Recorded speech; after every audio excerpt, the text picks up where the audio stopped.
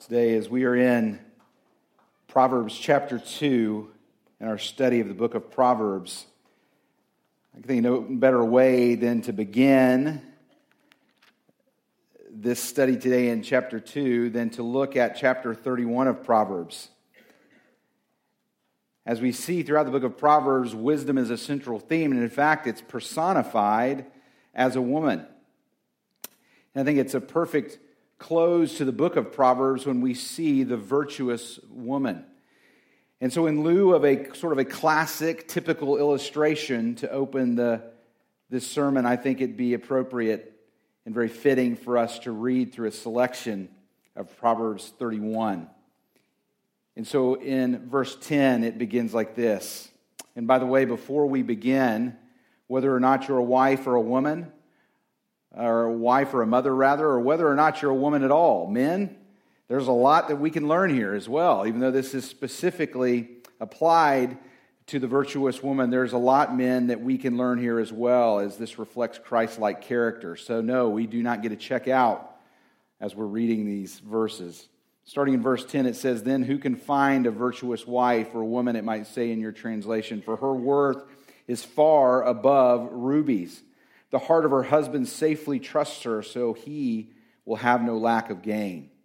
She does him good and not evil all the days of her life.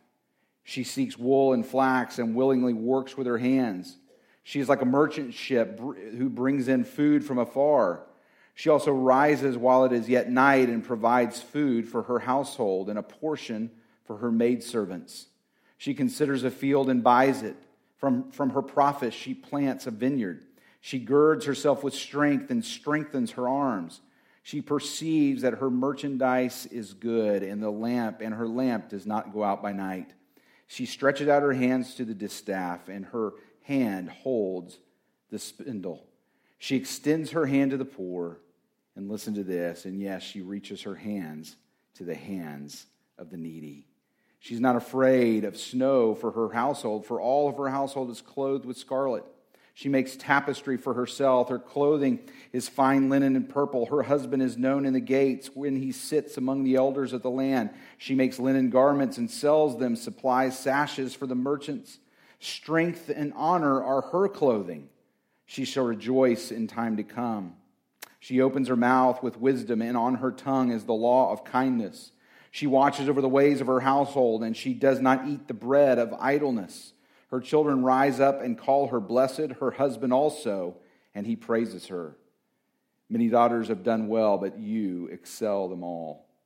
Charm is deceitful, and beauty is passing, but a woman who fears the Lord, she shall be praised. Give her the fruit of her hands, and let her own works praise her in the gates." God, as we come today and we see this personification, or we see the personification of wisdom throughout the book of Proverbs, and we see this perfectly exhibited here in this in the example of the virtuous woman. Help us, whether or not that we're a wife or mother, whether or not we're even a man or a woman.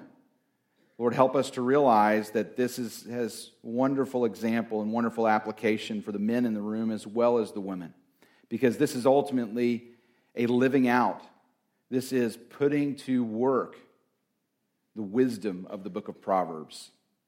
God, may this be a strong example to us, whether there's a woman in this room or a man. May this be a strong example of what it means to live out Christ-like character and the wisdom of your word. In Christ's name we do pray. Amen. In the midst of our sermon series, we come now to our selection from chapter 2 of the book of Proverbs. And last week we talked about the fear of the Lord is the beginning of wisdom. If you remember here in verse 7 of chapter 1, the fear of the Lord is the beginning of wisdom, but fools despise wisdom and instruction. And we talked about last week, which we'll tag back to again, we see this sort of dichotomy, or we see this sort of polar opposite of two different people that we see exemplified in the book of Proverbs. We see the wise person and the fool. And as we begin to walk through this as well, we see, well, how do we live this out if we tag back to what we talked about last week? How does one become wise instead of a fool? Well, in verse 2 and 3 of chapter 1, it says, to know wisdom and instruction, to perceive the words of understanding, to receive instruction of wisdom, justice, judgment, and equity. And we'll see that come back to the forefront here in our selection of verses today from Proverbs chapter 2, verses 1 through 9. But what we have to remember and what we see rise out of our passage today is that the Lord gives wisdom. It's not something that we search for fruitlessly. He gives wisdom if we search for it. And so what happens in that all of life, whether it be the sort of focus of the entirety of our life, and we make up our mind that we are going to walk in the wisdom of the Lord, or whether it comes down to daily practical events in our life, we come to crossroads constantly. And the crossroad, the fork in the road, is this. Are we going to take the way of wisdom, or are we going to take the way of the world and sin, which leads to bitterness and to death? And so it says this, beginning in verse 1 of chapter 2, my son, if you receive my words and treasure my commands within you, so that you incline your ear to wisdom and apply your heart to understanding. Yes, if you cry out for discernment and lift up your voice for understanding. If you seek her as silver, see, we see it personified here, wisdom personified throughout Scripture, throughout the book of Proverbs. And it says, if you seek her as silver and search for her as hidden treasures, then you will understand the fear of the Lord and find the knowledge of God. For the Lord gives wisdom. It is not a fruitless search. The Lord gives wisdom. From his mouth come knowledge and understanding. He stores up sound wisdom for the upright. He is a shield to those who walk uprightly. He is a shield and protection. He guards the paths of justice and preserves the way of his saints. Then you will understand righteousness and justice, equity, and every good path. So we begin today, our first point begins simply as a very simple but powerful question. How do I value wisdom? How do I value wisdom? If I'm called to value it, what do I do? What are the clues given within this passage? What are the very practical advice given within this passage for valuing it? Yes, I understand that, sort of theoretically, I need to understand, I need to value wisdom, but what specifically do I do? Before we look at sort of the answer to this question and then the answer to the second question found later in these verses, the really interesting thing that we see about this, and it lays out just perfectly under the inspiration of God through the Holy Spirit, through the writer of the book of Proverbs, we see here that it hinges on this very powerful if-then clause, this if-then clause in three different parts, 3 parts on the if side, 2 on the then side, and we see he says, if this, if you do this, if you do this, if you do this, then in the second part of the passage, then this happens and this happens. This happens and this happens. So when we think about the question, how do I value wisdom? How can I practically value wisdom? Listen to this, write this down. You value wisdom by applying your heart to wisdom, and we're going to break each of these down. You value wisdom by applying your heart to wisdom, not just sort of haphazardly going through life and just hoping you kind of soak it in by osmosis. By applying your heart to wisdom, yearning for wisdom, and seeking wisdom. So how do we value it? By applying our hearts to it, yearning for it, and seeking wisdom. Again, in verses 1 through 2, as we read these, we have to remember that this isn't some sort of academic exercise. Is when we think about how do we value wisdom, well, do we academically apply it, yearn for it, seek it? You could see in the midst of it that, yes, this is some understanding and study, and there is memorizing of Scripture, but this is a spiritual exercise. This is a spiritual discipline. And as we see here again in verses 1 through 2, my son, he says, if you receive my words and treasure my commands within you, so that you incline your ear to wisdom and apply your heart to understanding. Yes, if you cry out for discernment and you lift up your voice for understanding. And then he goes on and on, these 3 more if clauses here. But looking at that first couple of verses, it says, if you receive my words. When we look at the original word there, we don't just take it as this sort of simple reception of the words. Like we read through it, we say, hey, that's interesting. I'm just going to kind of add that with these interesting sayings that I read from the paper or I get from this selection, or it just kind of comes up in my social media feed. And, I'm just going to kind of add this along with these other interesting sayings I've heard from special people there in the world. No, this is something, when we are saying we are receiving it, it is we are willingly taking it in. We're not reluctantly taking it in. We're not reluctantly, but we're applying our heart to it, and we are seeking it willingly. We're not saying, okay, God, I'll take what you say. I'll read the book of Proverbs. I'll read the entirety of Scripture, and I will listen to it. I will apply it if I like it, right? Now, we'd never be so brazen to say that. We'd never be so brazen as to have a prayer time with God and say, you know what? If I like it, I'll do it. But if I don't really like it, I'm going to do it my own way. But oftentimes, that's how we live out practically, isn't it? We don't say it so brazenly as that, but in the practical living of life, that's exactly what we do. And as we're going to see here, as we're going to transition at the end, we're going to end talking about next week as well in chapter 3. It comes down to a matter of trust, faith, trusting in the Lord, or are we not going to trust in the Lord? So again, when we talk about receiving the words of God, it's not reluctantly, but it is willingly. And more so than that, he says here in the second part of verse 1, and treasure my commands. In fact, we'll see that concept of treasure come up again. And treasure my commands. So it's more than just listening. It's more than just kind of taking it in and sort of through osmosis, just sort of hoping it soaks in. It is treasuring it. You remember the Lord of the Rings, right? You remember the character that had the precious Gollum? Remember Gollum? Anybody seen Lord of the Rings? And he had the little ring, and it was his precious. And he would talk, and he would go around, and can anybody do the voice quickly on the fly? Come on, I know somebody can. Precious. Somewhat. I don't know. I'm sure somebody's better than me. But the character had the ring, and it was his precious. He treasured it. He was obsessed with it. He was obsessed with it. And really in the same way, we are to treasure the Word of God. It's not just something that, hey, we'll add it to the list of things that kind of make up our wisdom, our quote-unquote wisdom. But no, we treasure the Word of God because it is the very Word of God. And it says treasure it within you. How do we set the Word of God within our heart? What do? It must be internalized. We must read it, but we must do more than read it. We must memorize it. If you just want to get down to the brass tacks of practicality, you got to memorize the Word of God.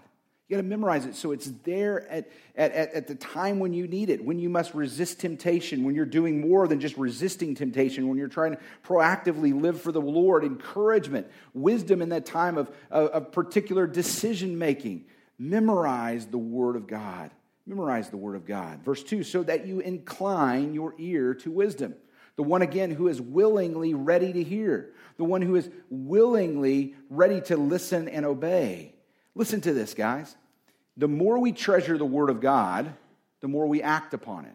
The more we treasure it, the more we act upon it. The more we incline our ear to that wisdom, the more we treasure the Word of God, the more we act upon it. The more we act upon it, the more we realize that God is right and His way of life is rewarding. The more we realize that His life, His way of life is rewarding, the more we will readily listen to further wisdom of God. It just makes sense, right? When we give it our best commitment, and remember, we're not walking in our own power, we're walking in the power of the Lord, but when we make that sort of daily consecration choice of saying, I'm yielding myself to you, God, today I'm turning over the keys of my life and I'm going to trust you. Okay, God, I'm going to do it your way. I'm going to trust you and I'm going to do it your way. The more we do it, we realize that, yeah, you know what? Life is not free of potholes. It doesn't mean that following God removes all the difficulty of life, but we are able to navigate that difficulty with that peace that passes all understanding. When we do it God's way, we understand, guess what? We're doing it the right way. So that you incline your ear to wisdom and apply your heart to understanding. Do you hear the strength of that word? Applying yourself to it, applying yourself to it. Again, anything worth doing takes application of our will. The great thing about this is that any other effort in life is ultimately a product of applying ourselves with our own will. We are applying ourselves. But here's the thing, when we're walking in the wisdom of the Lord, yes, it takes some consecration on our part. It takes some yielding on our part. It takes some, yes, I'm going to not make this choice, and I'm going to make this choice to sit down, read God's word, study, memorize. Yes, I'm going to make those choices, but guess what? God's power comes in alongside you and empowers you to do the work, to do the effort. It is not on your own. It is not you trying to sort of buck up and do your own thing, but it's God coming alongside you and applying his eternal power to your consecration. But anything we do requires us sort of applying ourselves to it, right? We think about hobbies that we've had, or we all kind of know someone that really can go all in on a hobby. We know people, maybe we're that person that just sort of goes all in on a hobby. You know, I've got lots of fishing gear, not lots, relatively speaking. I don't have a bass boat, but, you know, compared to others, I've got 5 fishing poles, even though you can only take 2 without a special license. I've got 5 fishing poles. I've got 4 spinning reels, and I've got 2 spinning reels. So I've got 6. I got 2 spinning reels and 4 bait casters. And I've got a backpack full of soft baits. I've got all sorts of things. I like to fish, right? I like to fish. So I've got a hobby, and then maybe some of you are pickleball players, or you know a pickleball player. That's like the hottest new hobby, and you know it. Maybe it's you. Maybe you're like me. You get all the gear, and you go all in on the gear, and you perfectly apply yourself until the next thing comes along, right? Right. But in the same way, we've got to apply ourselves to growing in wisdom of God. It's not just something we sort of hope happens by coming to church, right? Now, it's a great thing that we come to church and we share the Word of God together and we're encouraged and challenged by the Word of God. But this is something we're to gather together today to go back out into the world, spread the good news of the gospel, and daily we're to be growing on our own by immersing ourselves in the Word of God. So it says, and apply your heart to understanding. And yes, verse 3, again, we see one of those if clauses. If you cry out for discernment and lift up your voice to understanding. If you cry out and lift up your voice for understanding. Folks, the search is strenuous. It is. I'm not going to try to schmooze you. I'm not going to try to blow smoke. God is strenuous in the midst of a broken world that is broken and fallen, broken by sin. But guess what? It is a strenuous effort on our fact that, again, God comes along and empowers, and it's not aimless. Again, touching back on verse 1 of this chapter, we have the very words and commands of God. It's not some sort of fruitless, aimless effort. But here's the thing. It really comes down to this. Do we want to just continue to be buffeted by the winds and the waves of the circumstances of your life? Do you want to just continue to be tossed by those waves and of the circumstances of life? Do you want to continue to be tossed by conflict at work, failure at home, hopelessness at your school? All the while trying to figure it out, quote unquote, figure it out with the wisdom of the world. Do you want to do that, or do you want to, as difficult as strenuous as it may be, and as at times, God never says that life is going to be free from problems when you follow Him, but yes, it will be strenuous at times, but it will be fruitful. It will be fruitful. Yes, if you cry out for discernment. If you cry out for discernment, if you search for it, if you seek it out, you will have fruit in the moment. But why do we not cry out? I think a lot of times it comes down to humility, right? We don't want to admit in our own pride that, you know what, we need help. We don't want to admit that I've failed. I need help. I need some answer that's outside of myself. It really touches at the heart. It hits that nerve of our own human pride. But guess what, folks? That's right where we need to be. Right in that spot where we've said, you know what, I've failed. I can't do it on my own. God, I need you to come alongside me. I need strength to follow your word. I believe your way is right. That's exactly where we need to be. Because in that spot, right there, we have now become that Jeremiah 18:6 moldable clay in the hands of the potter. Verse 4 again. We're thinking about that question, how do I value wisdom? Not only do we talk about applying it and yearning, but also seeking after it. It says, if you seek her as silver and search for her as hidden treasure. If you seek for her and search for her as hidden treasure. And then again, it leads us into the second part of our message, which will be, then this happens, and then this happens. But again, before we get there, we see this sort of treasuring as silver and searching for hidden treasure. You know, in one of my honorier days, I guess you could say, and early in high school, it wasn't something terrible, but it's actually a little funny, but, you know, a little ornery.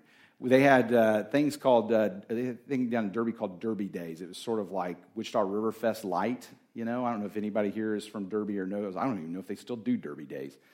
But it was like Wichita River Fest Light, complete with searching for the medallion. Do they even search for the medallion of Wichita River Fest still? Do they still do that? Well, they had a medallion search down in Derby. So my buddies and I, one of them got a video camera, and we were just videotaping everything. You know, it's basically what you do with cell phones now. We were videotaping everything.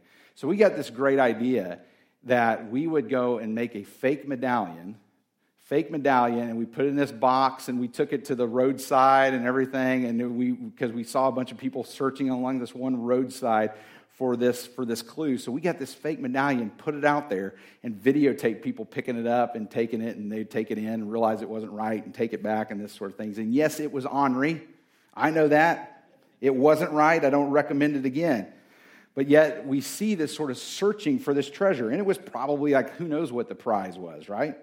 But we see even greater prizes, even greater treasures with a far greater prize and far greater worth. And we understand the concept of searching for a treasure, searching for something that has value, right? And we can even think about maybe lost money, some money that we've lost. And we think about, I understand the value of that because it's necessary to sustain us. Sometimes we believe erroneously that it's necessary for my happiness. But do we understand how essential wisdom is as well? Do we think about it in the same way? Do we see that it's essential? Do we understand the value of God's wisdom? Do we think it's necessary for us to live? And do we truly believe that doing it God's way, living in His wisdom, doesn't mean, again, problem-free life, but doing so will bring us the greatest joy, not just fleeting happiness, but joy that is not tossed by the winds and waves of life. Do we believe those things? Or do we not? So first question then that we answered is, how do I value wisdom? And we see the if this and if this and if this. But then secondly, why should I value that wisdom? Why should I value wisdom? Well, here's the thing. You must value wisdom, listen to this, because you gain an understanding. You gain an understanding. It's going to be up here on the screen. Why should I value wisdom? You must value wisdom because you gain an understanding of God's ways and the ability to carry them out in your life.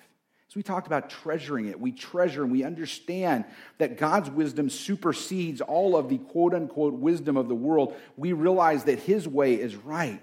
And guess what? As we search it out, we are given the ability by God to carry them out, a wisdom and an ability that is beyond ourselves.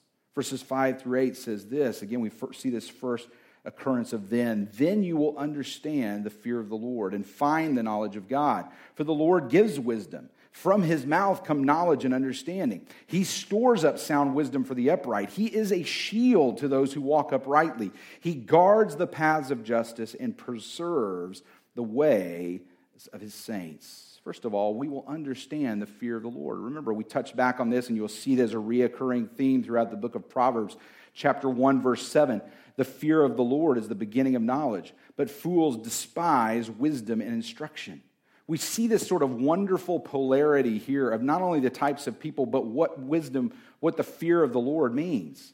We see this polarity of the wise and the fool, but we also see this sort of beautiful polarity of Old Testament, what it means in the Old Testament of what is called true religion. It is the awe and intimacy of God.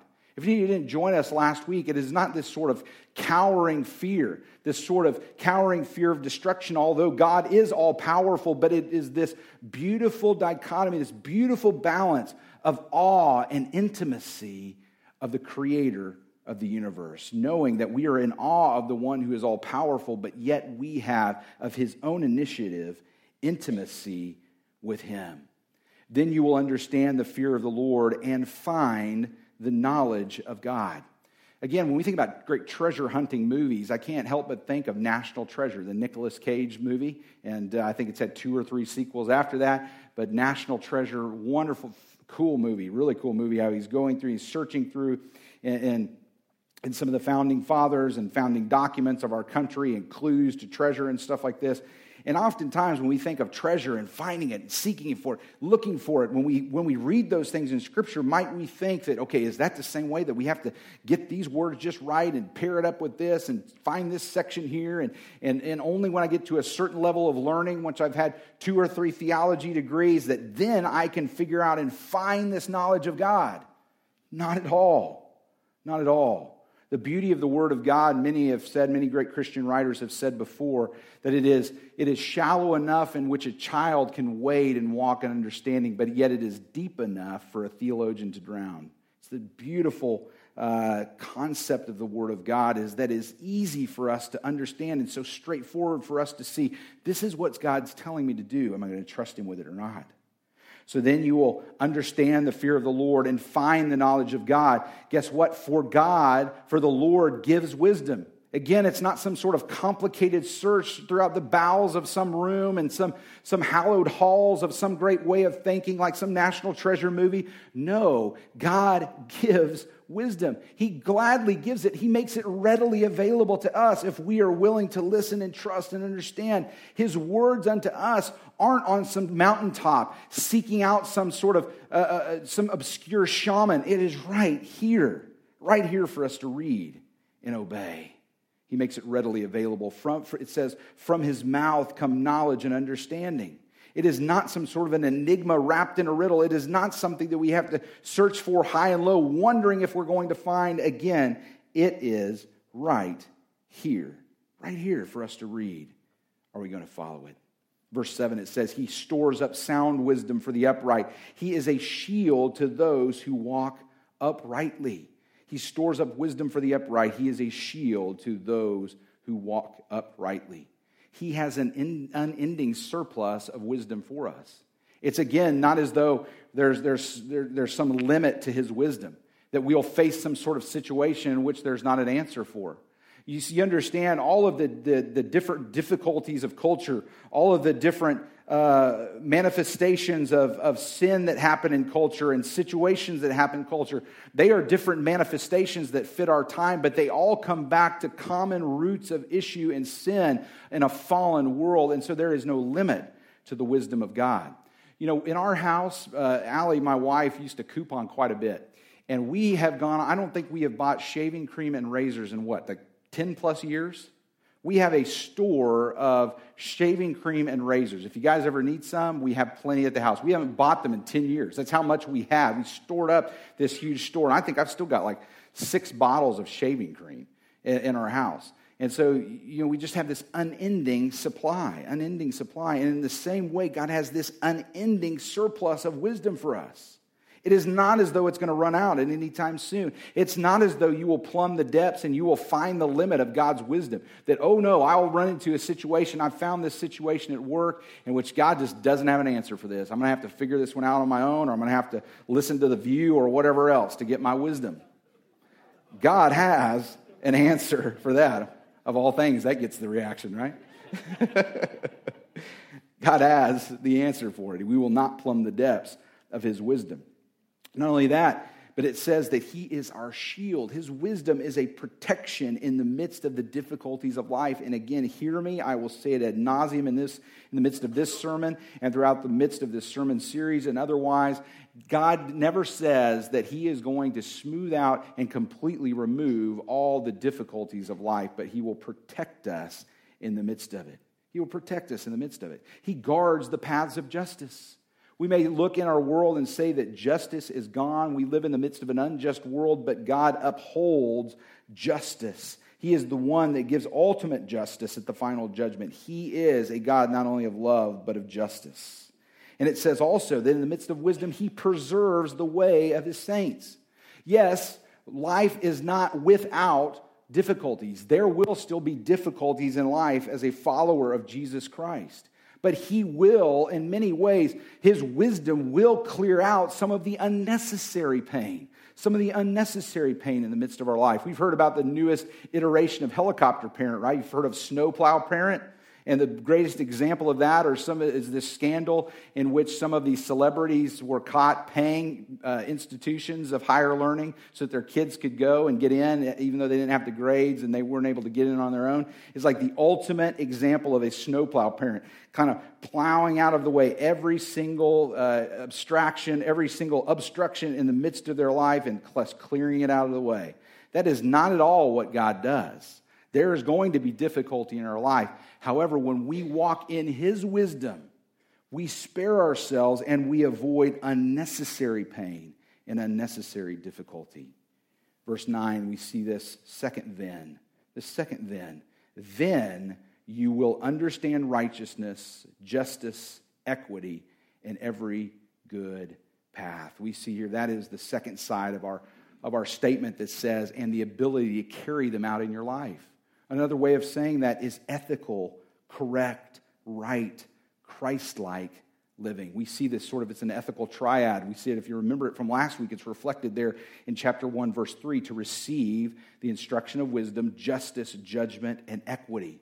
Once again, that righteousness is the application of righteousness in the midst of dealing with others, dealing rightly with other people. Justice, conforming to the will and the standard of God as we live in life. Equity, living fair and in a pleasing manner. And guess what? That, probably more than any other thing we may have possibly said here, just absolutely runs 180 degrees from what the mantra of the world is. The mantra of the world is dog eat dog. Look out for number one because no one else is going to. When we live in this way, talk about walking out in trust in God, we say, guess what? I'm going to live in equity. I'm going to live in a fair and pleasing manner. I'm going to do what's right. I'm going to do what is right for others, and I'm going to trust God that He's going to take care of me. He's going to take care of me. And as we do, it says that we'll live in justice, equity, and every good path. You begin, the more you walk in the wisdom of God, you begin to realize, again, His way is right, and you begin to love it. Let me touch back on one more time here at what we said in the first part of our section. The more we treasure the Word of God, the more we act upon it. The more we act upon it, the more we realize that God is right and His way of life is rewarding. The more we realize that His way of life is rewarding, the more we will readily listen to His further wisdom. But guess what, folks? It's ultimately a matter of immersing ourselves in the Word of God, and it's ultimately this. Let me read for you and give you a preview of next week, because this is what it comes down to, and we know and we understand the wisdom of God. It's a matter of, are we going to trust Him? Chapter 3, verse 5 and following says this: trust in the Lord with all your heart and lean not on your own understanding. We're really good at doing that, aren't we? We're really good at leaning on our own understanding. And lean not on your own understanding. In all your ways acknowledge Him, and He shall direct your paths. Let's pray.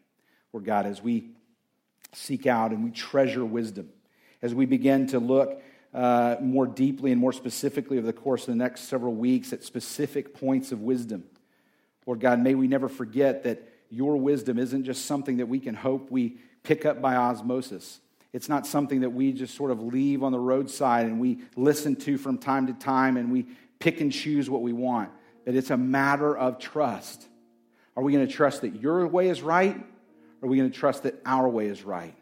And Lord, if we're honest with ourselves, we know that for every perceived success in our way, there are multiple true failures.